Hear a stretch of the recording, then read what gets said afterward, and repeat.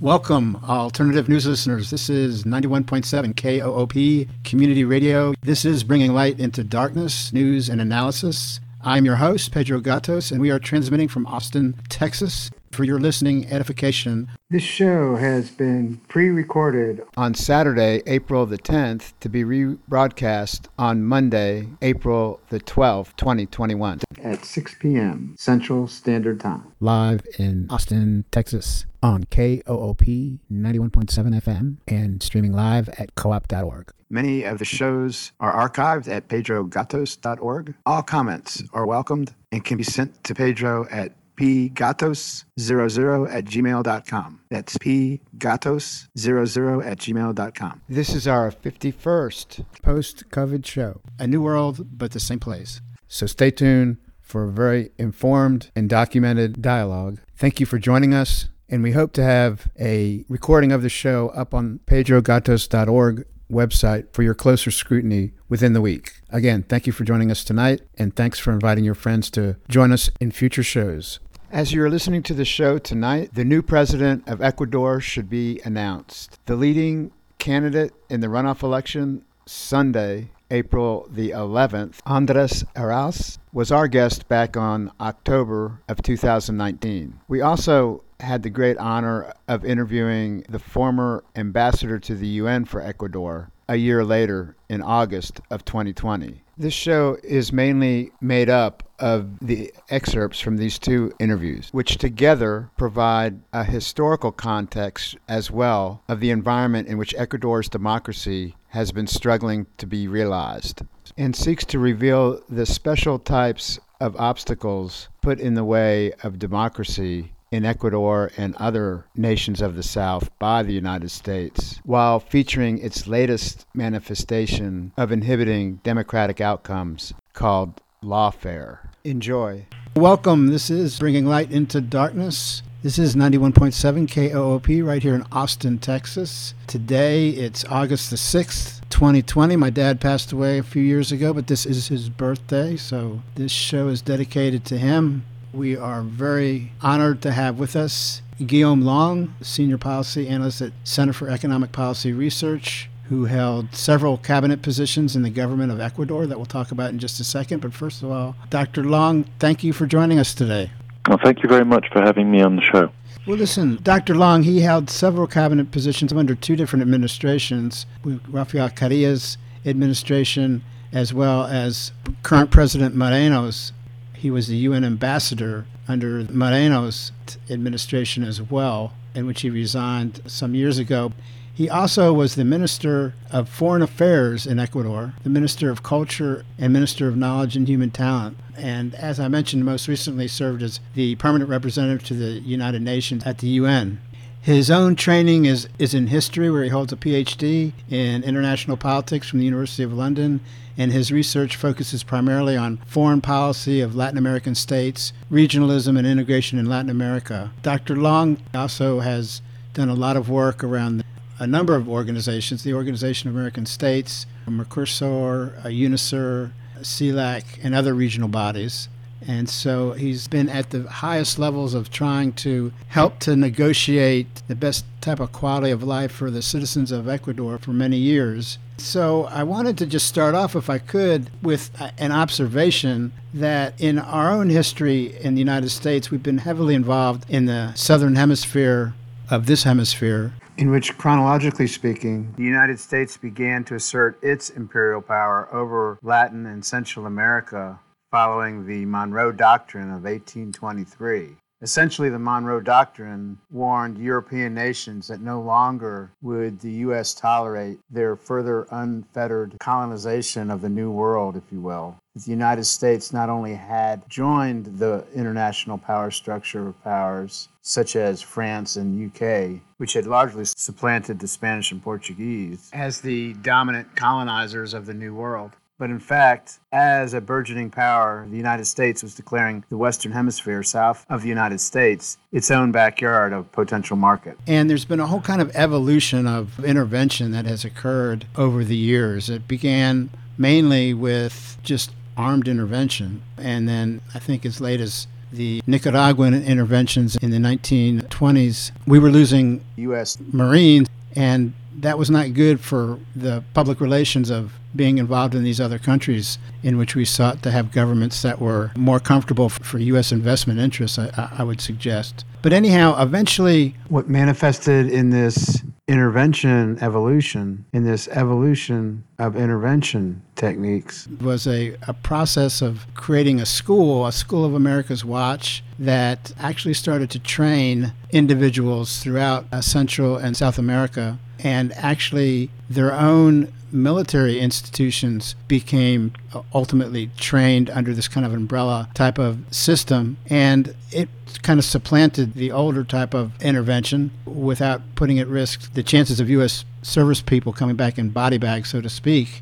And then that has changed, has evolved, if you will, that even with the very detailed types of analysis that people like Philip Agee and other people that were firsthand involved in the manipulation of the internal civil politics of nations on behalf of U.S. foreign policy interests, whether they be trade unions, whether they be other trade associations or those types of things. And in fact, Philip Agee, former CIA agent who spent 12 years as a CIA agent and published in 1975 Inside the Company, a CIA diary, he spent 4 years in the early 60s in Ecuador, and he details in a separate piece called Terrorism and Civil Society as Instruments of U.S. Policy in Cuba, which was an article he published in May of 2003. He details how the CIA had been deeply involved in secretly funding and manipulating foreign NGOs, non-governmental volunteer organizations.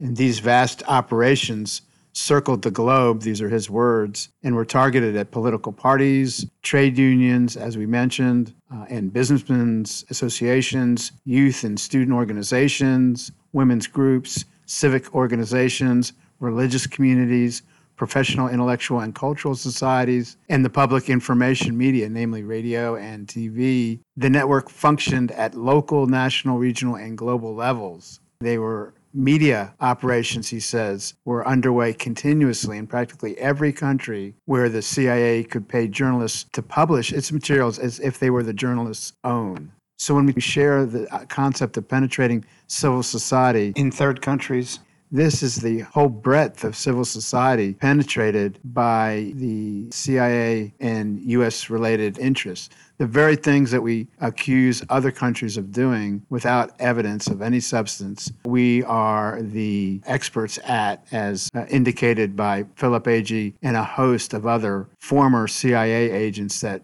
became very disillusioned and shared their insights of their work as well. In other words, in method and in practice, we sought to manipulate in the internal affairs of other countries the outcomes of elections in a way that would be favorable to what we perceive to be our own interests.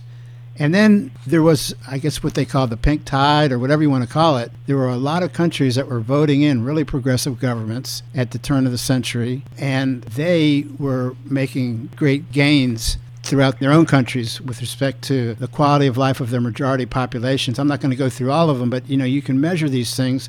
In fact, the Center for Economic Policy Research, in which Dr. Long works with now, did some great work. There was a PhD economist, Dr. and economist Jose Antonio Cordero, who basically compared the quality of life for Hondurans pre and post Manuel Zelaya's U.S.-endorsed June 2009 coup, and compared how majority population quality of life was with respect to, whether it be literacy rates, whether it be access to schooling and free lunches, or whether it be poverty rates and those types of things. And there was a very clear and very definite improvement in all of these major indices under Zelaya, 3.5-year tenure before he was couped out.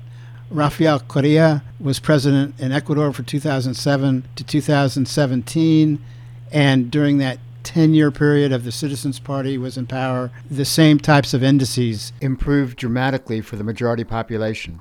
Under Correa's 10 years of leadership, Ecuador's minimum wage more than doubled, billions were invested in health care, and poverty was cut in half. Once Correa's administration ended and Moreno was voted in as president and became U.S. foreign policy friendly, Under Moreno, the level of structural poverty increased some 10% from June of 2017 to June of 2019. Extreme poverty also saw a rise of some 8.4% to 9.5% during that same period. And the Gini coefficient, a measure of economic inequality, also increased significantly from 0.462 in June of 2017 to 0.478 in June of 2019. In other words, Moreno's policies of reducing social spending had principally benefited the rich. This is all documented in the article by Denis Rogatyuk, Rogatyuk, in his October 7th, 2019 article, Ecuadorians Revolt Against Repressive U.S.-Backed President Lenin Moreno's Neoliberal Policies. And then even in Bolivia, Evo Morales was president from 2006 to 2019. The same types of quality of life changes that were in the positive were occurring under the leadership of President Evo Morales in the 13 years in Bolivia as president.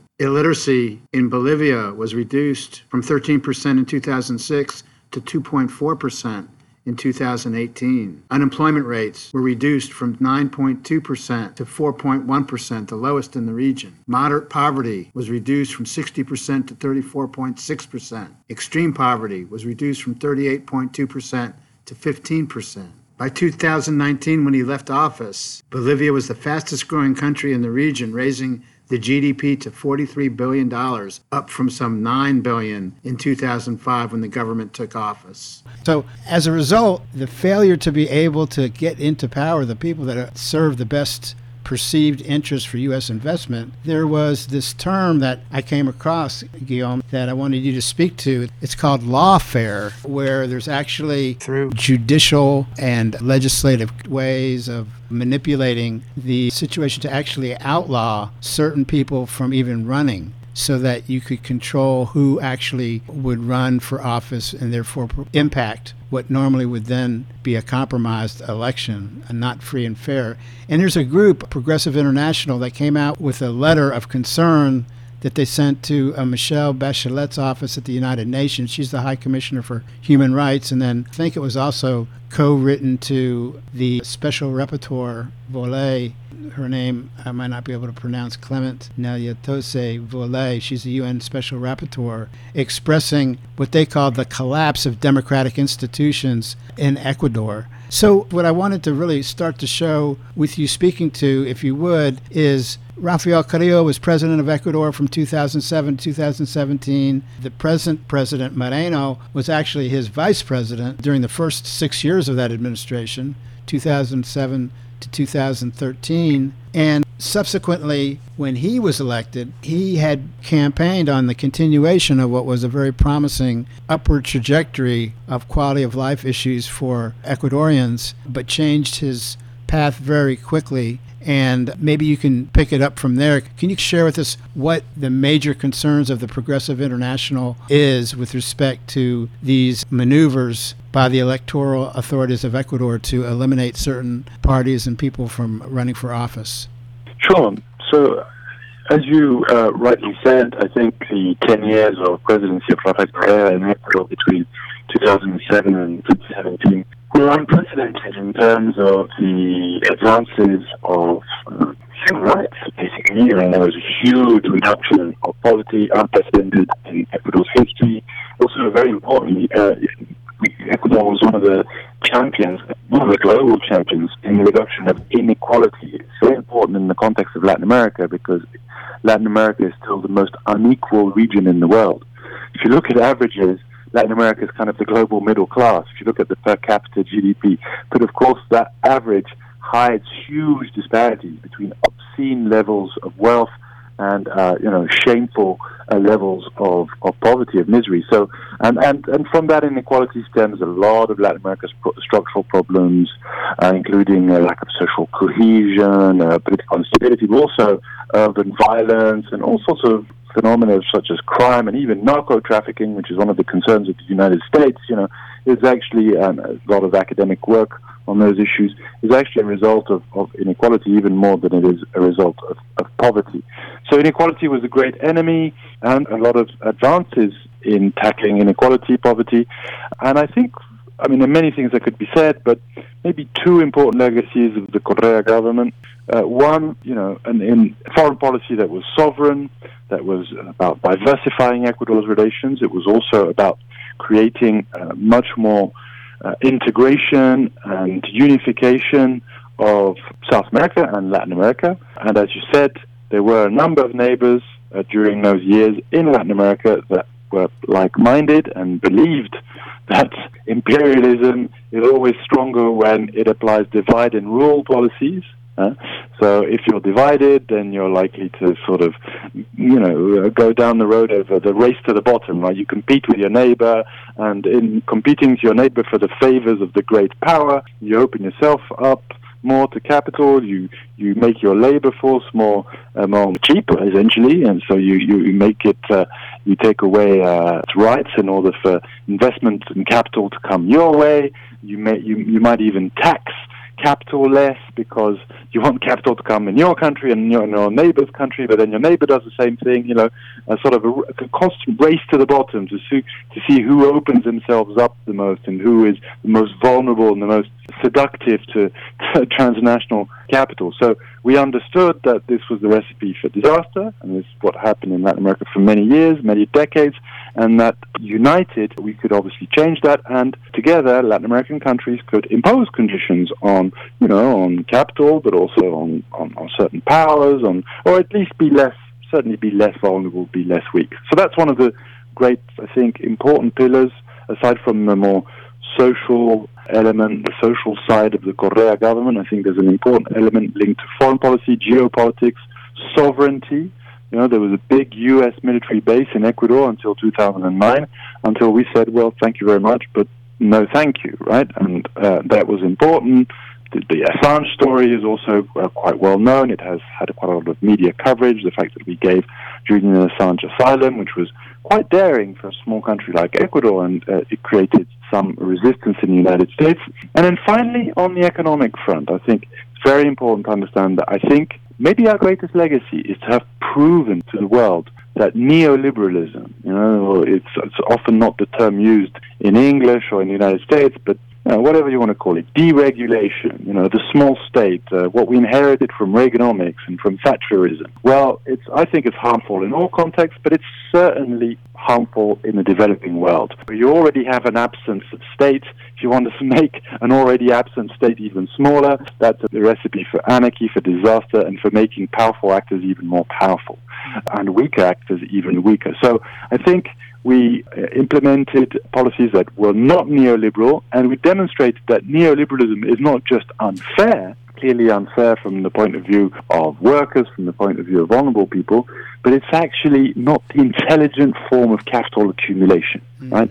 And even following sort of orthodox indicators, like GDP growth and things that mainstream economists kind of tend to privilege, our results were better. Our post-neoliberal, anti-austerity results were much more impressive. We had growth, we had a thriving economy, we had a lot of public investment, we built a lot of infrastructure. During the 10 years of Correa, Ecuadorian GDP doubled. Our guest, the former UN ambassador for Ecuador, Guillermo Lang, goes on to describe the U-turn from the Correa government's 10 years of work by the Moreno government, as well as the repression that accompanied it. Later in the interview, he turns to the subject of lawfare. Listen. This kind of lawfare approach result. Can you fill us in on the details as best as you see them from a more informed position?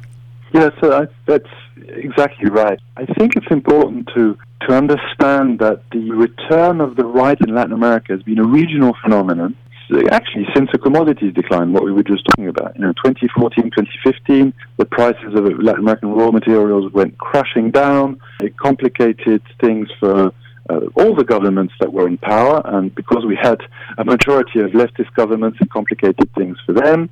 And, there was some political fatigue, when you've been in government for, in the case of the PT in Brazil, 13 years, the Kirchners in Argentina, also 13 years, in the case of Rafael Correa, 10 years, and there was some understandable fatigue. People want change. And in some cases, as in Argentina, they voted right-wingers in. In other cases, nobody voted. It was just coups. But, in some cases, they actually voted right-wingers right-wingers in. But as soon as these right-wingers started carrying out neoliberal reform, people realized that what they had before needed to be salvaged, needed to be protected. And so we actually saw, for example, last year, you probably saw this on the news, there was some coverage in the U.S., a huge wave of anti-neoliberal protests in several Latin American countries, including Chile, Colombia, Haiti, Brazil, but also my country, Ecuador, the biggest protests in contemporary Ecuadorian history, certainly in my lifetime, my generation, which were brutally repressed. 11 people died in the protest, 1,500 people were detained, there were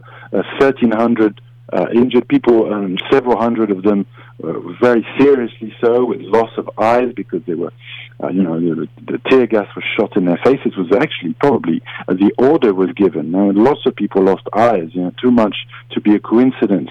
So, that's the response of people in power. But because people on the streets are not happy with neoliberalism, of course, when there's an electoral outlet, when there's an election, where there's a possibility to change things, people are voting for the left, for the progressives, for the, whatever you want to call them, the ones that are not in favor of a neoliberal program.